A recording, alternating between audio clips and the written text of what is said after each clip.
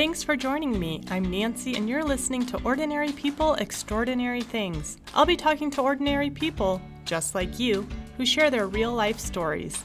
If you find this helpful, please subscribe, leave a kind review, and share. I am so excited to be on Ordinary People, Extraordinary Things today with Todd. Thank you so much for being on. I'm excited. Yeah, and this is our first video, so totally exciting. This is your first video? Yeah, I've only done audio. On 34 podcasts. Yes. This is the first one with know. video. That's very cool. I know. Yeah. People are going to walk up to you in public and say, "You're a celebrity." Hey, I know you. Hey, aren't you that person? That's right. That's right. So thanks for agreeing to be on. I mostly just ask everybody 3 things or words, phrases that describe you. 3 things that describe me. I would say, as far as what I do work-wise, I would say servant leader. I would say loyal. And then probably, and it's weird to say this, but I would say humble, but it's when somebody asks you, you normally don't go, everybody would say I'm humble. But I would say probably those 3 words, yeah. And can you explain what servant leader means? So I lead here, have the blessing and the good fortune to serve here at Canvas, and we have probably close to 750 what we call Canvas family members, so employees. Yeah. And you know, it's interesting as the CEO. You know, oftentimes people will have this perception of a CEO, and you get, you know, it's all the cool stuff, and you know, you get to sit in an office by yourself, and right. People do things for you, and it's yeah, you could actually approach the position that way, right. But you know, the way I've always approached it is, you know, I'm very blessed to get the opportunity to lead people and most importantly to serve them. And so as a leader, I think that it's incredibly important that you always approach how you lead through service. Okay. If that makes sense. Yeah. Thank you for explaining that. Mm-hmm.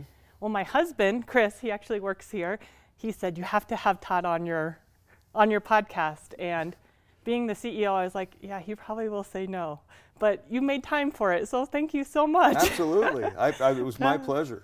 And so one of the things that I wanted to ask you is that Canvas is a huge company, and how do you show your Christian faith in a secular world? You know, I think it's through, funny enough, going back to what we said before, I think it's through how you serve people. I think that, you know, it's interesting. I've been in the credit union industry for coming up on 30 years in May. Okay. And I've been in leadership positions throughout my career, but when I came here 7.5 years ago to Canvas, it was my first opportunity to be the CEO.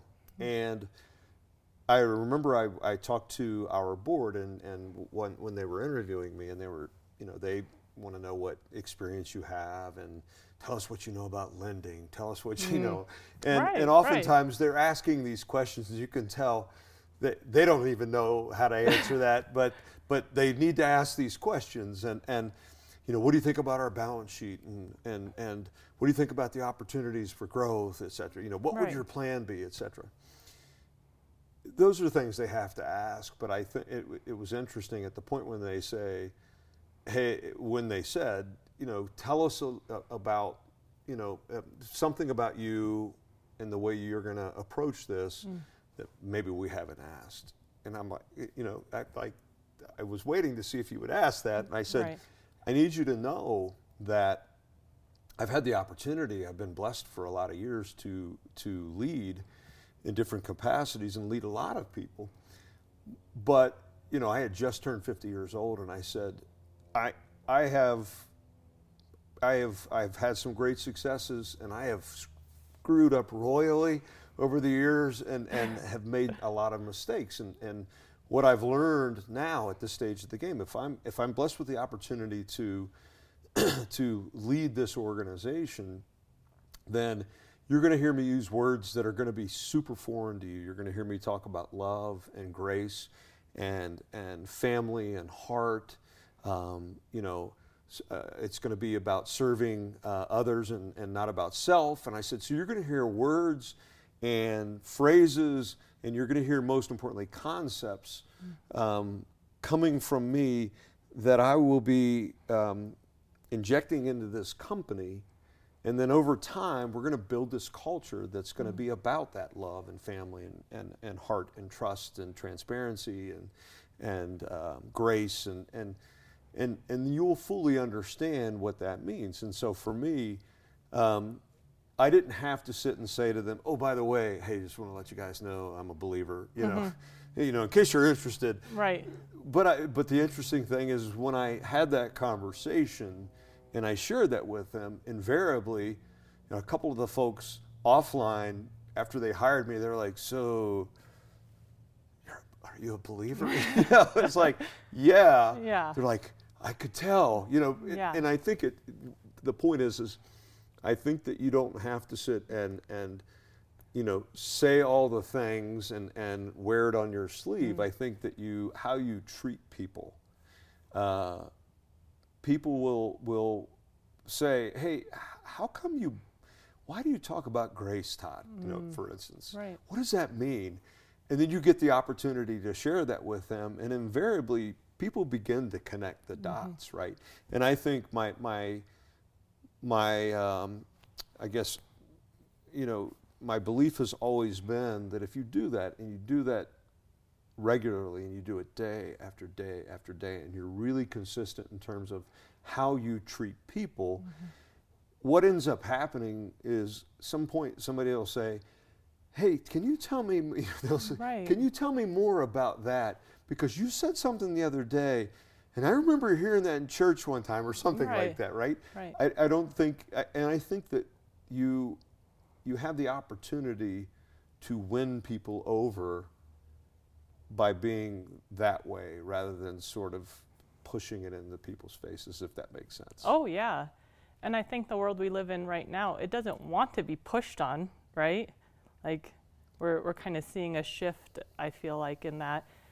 But people still invariably want the things that Jesus tells us to be: kind, loving, gracious, faithful, patient, all these things. So if we can show the world that, then we're actually showing our faith without having to say, hey, right. Do you know this? Do you know this? But like you said, if we can show that love, then people are drawn to that, just because that's how we're made, I feel like, is to be drawn to those kind of attributes that I agree. That are maybe not so sexy. They're hard to find in this world a little bit, right? Right? Like, it's hard to be a servant leader. Like, it's easier to say, like, well, why don't you serve me? And not just in your position, just in general. So. No, I agree. Yeah, that's great. Yeah. So you've been a leader for a long time. When you were growing up or kind of just starting, did you always kind of see yourself as a leader of a big company, or what? Okay. No, I it's interesting if my parents are still living and they tell stories to my kids, and they tell the same stories over and over again. But it's interesting looking back. If you hear my dad talk in particular, he'll tell stories of when I was younger and how I interacted all the way back in elementary school and in middle school and high school, and when I played sports and all those things. And it was always this. He always talked about. How he would say the Pied Piper, kind of like the leader of the pack. I don't think I ever approached it that way. I think it was just I had a very strong personality. Even when I was young, I remember I was very convicted about just about anything and everything. Yeah. And if we were just playing a game of baseball out in the backyard, I was all in. And then as I got older and middle school and then high school and then on in college, I always gravitated towards leadership positions as chosen by the group that I was with. It was never like, I'm running for class president. Yeah. You know, it would just be like, hey, we think you should be this. And people would support me in that regard. And I never sought it. And I never really, it's funny, I never really cared too much about it. I was like, yeah, sure. You know, I'll lead the group, sure. And then when I in college, through college, and then when I got out of college, I actually had another career, and I was a singer and an entertainer, traveled and things like that. And then Nanita and I had our first child, our oldest son, who just turned 30, and I had to get a job. I mean, I'd been traveling around the world doing shows, but I needed insurance. That's what I should say. And I started working for a credit union, in Miami, and I just thought it was a temporary job, and I'm now almost 30 years. But interestingly, that was where I guess my personality and how I would lead when I would get into a group dynamic surfaced, and there was an old CEO that sort of saw that in me and began to make investments in me. And it's funny, so I never, to answer your question, I never sat and thought, I'm going to be a CEO one day. In fact, for probably the first, Nancy, 5 years of my time in credit unions, I still was like, this is still a temporary kind of gig for me. I'm going to, I had my degree in advertising. I'm going to go do something else, right?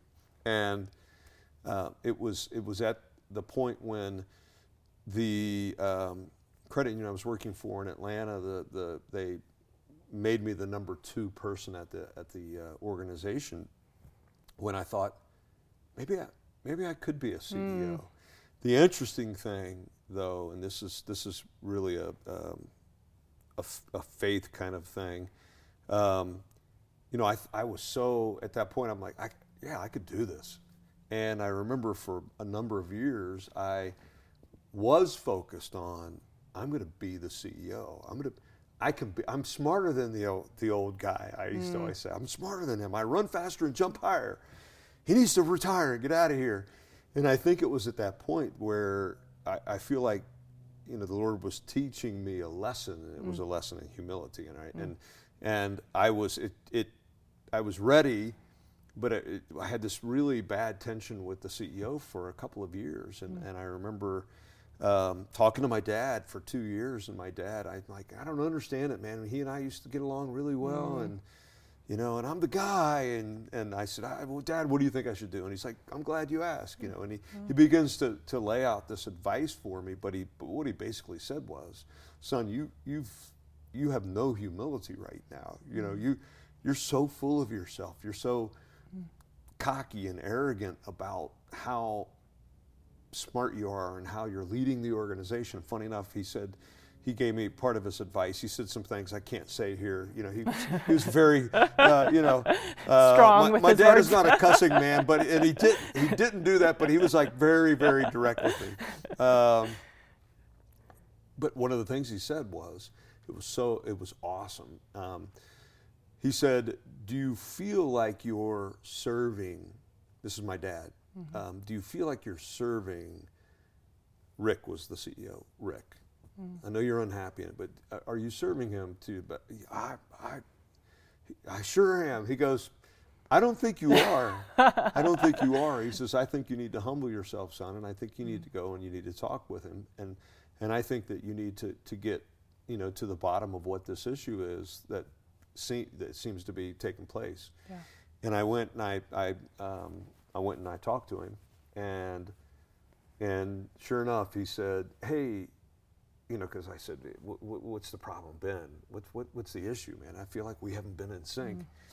He says, well, I'm glad you asked. Sort of like my dad said the same, I'm glad you asked. He said, these past couple of years, he says, I've heard you say before around the office, the run faster, jump higher thing. I said, yeah. He goes, you do know that I know that you think you can run faster and jump higher than me. Right. And I looked at him, he goes, and you can. He says, but what you don't realize is I still have more stripes on my arm than you do. I'm still the boss. And he said, you need humility. Said the same thing as my dad. I was like, holy cow. And I asked for his forgiveness. I'm like, forgive me. I'm sorry that I haven't been serving you. And I got really emotional, and he got emotional, and it ended up putting us on a different path. Yeah. And it also was a lesson for me that what I talked about as far as serving when I got here. Yeah. I remembered back then, and I thought, I cannot let that happen again. I'm going to have to be extremely humble and approach this in a way that I'm here to help serve these people and their families, all these people who work for me. And I need to work for them really, really hard to help them be successful personally and professionally. So I don't know, how do we get on that path? Well, we had asked, you had other life dreams before being a CEO. Oh, yeah. But no, it was so good. And what I was thinking was, I think you had two ways to go about that, right? With your dad and the CEO was, you could have got angry or upset or didn't take their advice, but you went the other way. And what a different trajectory that obviously took you and the relationship. So. I don't think my dad would have let me go another way. That day, he was basically like, I'm tired of hearing you. 2 years you've been, he said, vomiting on me. He said, no more. I didn't and basically said, I didn't raise you to be that way. Yeah. I didn't raise you to be a complainer. I didn't raise you to be somebody who's full of yourself. Yeah. Suck it up. You're going to have to learn how to serve. So. But it's easy to just kind of start going down a different way, right? And just kind of start making steps that you're like, oh, I guess I'm sure you didn't go out being like, oh, I'm not going to be humble. I'm not going to show love to this person. It's just you just kind of start inching your way that way. Then for someone to like call you out in a good way to see something better in you, I think is really, really I think it's that concept that you've heard people say, or use when they go, oh, he or she, they're reading their own press clippings. It's that concept. It's like people tell you how good you are, and you're like, yeah, I guess I am pretty smart. I'm pretty good at this thing. And then I think that you have to run into that proverbial brick wall at some point in your life if you don't course correct. And I think I was headed in that direction. Yeah. The brick wall was my dad basically stopping me and saying, son, listen, get your act together. And, it served me really well. I've told that story, funny enough, Nancy, a number of times to younger men and women here at this credit union and my last credit union who were getting a little bit ahead of themselves, where I'm like, hey, let me tell you a story. Before you crash and burn on your Learn own. from my mistake, right? Exactly. Let me tell you this story. Do you think that they took it well, or? I do. And, interestingly, it gets back to what you had asked about leading with your faith. Each one of those conversations had for me, I basically said, a part that I didn't say in here is I got the chance to tell that story and then talk about, really sitting down and talking with my dad, talking with Anita, praying about it and receiving a bit of guidance in terms of what direction I was going to head. Right. And again, even that, just talking about, getting a chance to pray about it, you watch people and they're like, interesting. They might not say much, Right. Occasionally over the years, somebody has said, tell me more about that, that part. Which part? Well, the prayer part. Tell me about that part. Did you really do that? Yeah. Now, when you kind of had to give up, I'm just going to say for points of your music career, were you sad? How did it feel to be put into because you probably had some big goals with that, or what is it like to have your life kind of shifted in maybe a way that you're not sure you're ready for or want? Yeah, I would, most of the time people would probably say it was devastating. For me, it wasn't, because we had just had our oldest son. And I was at home, I was in between shows, and I came home because Nanita was due, and we had our son Trey, and I was at home with them for 2 weeks. And so with a newborn and my wife, and then I 2 weeks later had to jump on a plane and fly out of the country for 6 weeks. And I remember I was sitting on the plane and in Miami, and I was getting ready to take off, going to be gone for 6 weeks, and it was that epiphany. I'm like, I'm out.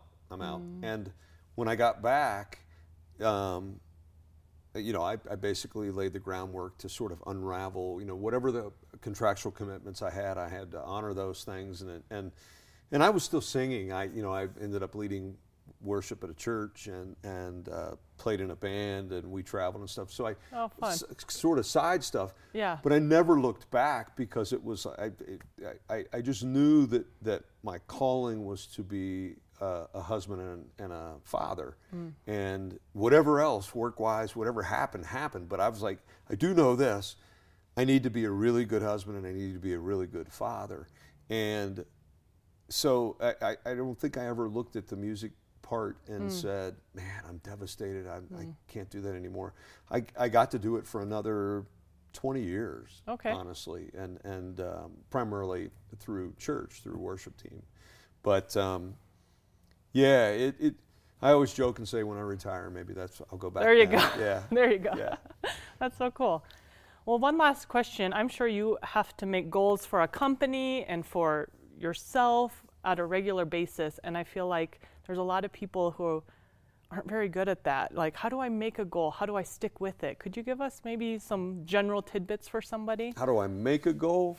Well, for me, I think it kind of starts with a vision, right? And I think that one of the things that has always served me well, certainly in my career, has been, I've never been satisfied. Like, we just finished, Nancy, a phenomenal year here at the credit union. Like, financially speaking, we had a great year, and we had 131 people who got promotions this past year, and we grew, and we did all these things. But I have this restlessness. I'm like, man, it's fantastic, guys. We did a great job. High fives. Okay, tomorrow's a new day. We have to, and a part of how I'm wired is I always look out into the distance and say, what do we need to do as a company to ensure that, for the 750 people here, that we're always working to be successful as an organization, so we can help those families and help them afford life and help our members afford life. And so I've always been gifted with the ability to sort of look out and have a pretty colorful vision. So for me, it starts with that vision, and then basically saying, how can we get there, and what do we need to do? What steps do we need to take, or what plans do we need to put in place? And very, very importantly, what people do we need to be to make this a reality? But I think that if it answers your question, I think the first step is just to have a vision, and you've got to be bold about that as well. Okay. When you decided you wanted to do the podcast, I'm sure you were like, at one point you can't be timid. You have to just say, right. I got to jump off a cliff. Right. I'm going to do this podcast. You were like, Chris, I'm doing this podcast. Yeah. I don't know how I'm doing it, but I'm going to do this thing, and these are the resources that I need. You cast a strong vision with that, and then basically said, now I need to put a plan in place. How am I going to make this thing happen? How can I get the equipment? Where can I do this? At the library, or wherever it is. Yeah. What type of people? What do I want the format to be? And most importantly, what do I want the reach to be? What's the message that I want to try to convey to people? I don't know if that answered your question. Are you ever afraid that you're going to fail? Am I afraid that I'm going to fail? I'm never afraid that I'm going to fail. I'm always I'm always concerned about failing others, right? So that's a part of casting a pretty bold vision. If you do that, and you inspire hearts and minds, and you convince people to go along with you, then it's a big burden that for somebody like me that I carry. That's the thing, is I'm always concerned or afraid, if you will, about failing them, right? And so I always want to be diligent about, paying very close attention to what people need, the tools and resources to be successful, what kind of personal encouragement that they need. That's why I think it's so important also to know, I pay very close attention to people, their families, and do they have kids, and, are they, engaged, are they dating, are they, what's going on in their lives, so that I can sort of be, tune into that and make sure that I'm there to help support them.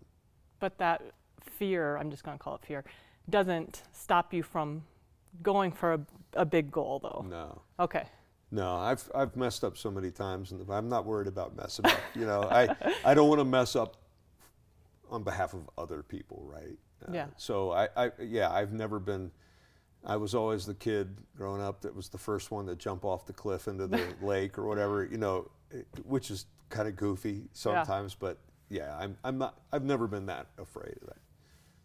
So still set the vision high in order to keep growing. Absolutely. All right. Absolutely. Awesome. Well, I always love to end with, what is your favorite Bible verse or story? The favorite story, that's a great question. Favorite story is just the resurrection story. I think that I've always been about redemption and, people, being, that's where the grace comes in, right? For me. Here at Canvas, it's always about, I don't think anybody here in the organization who knows me, certainly not leaders, somebody like your husband, Chris, I think that they all know that when I say that I want them to be bold and to, I want you to work hard and all those things, but I'll always back you up. I don't think any of them are afraid of making a mistake, if they're trying to do the right thing. And so I think, again, going back to my favorite story, I'm all about redemption, right? And giving people the opportunity to have another chance. I think people are inherently good people, and want to do good things. They want to serve people, right? And so that's why I always go back to that story. I mean, I don't know if there's really no other story. Yeah. In the history of mankind, that is more about, very specifically redemption. It's so good. And what are you grateful for? I'm grateful for my family. Great. Yeah. I have 4 kids and 2 son-in-laws, and soon to be a daughter-in-law, and 2 grandkids, and soon to be 3rd grandkid. Oh. So incredibly blessed, incredibly grateful for my family. That's awesome. Yeah. Well, thank you for your time, and thank you for everyone who was watching or listening. I hope that this podcast has inspired you. Thanks for tuning in. God gave me a calling to share people's stories, and I've been doing that for over 16 years with my business, Generations to Generations. Ordinary People, Extraordinary Things is a continuation of telling stories. All of us have a story, and it's imperative that we share it with others. I know you have a story to share on how God has showed up in the mountains and valleys of your life. To do that, visit me on Facebook, Instagram, Twitter, or email me at ordinarypeoplestories@gmail.com. And I'll see you on the next podcast.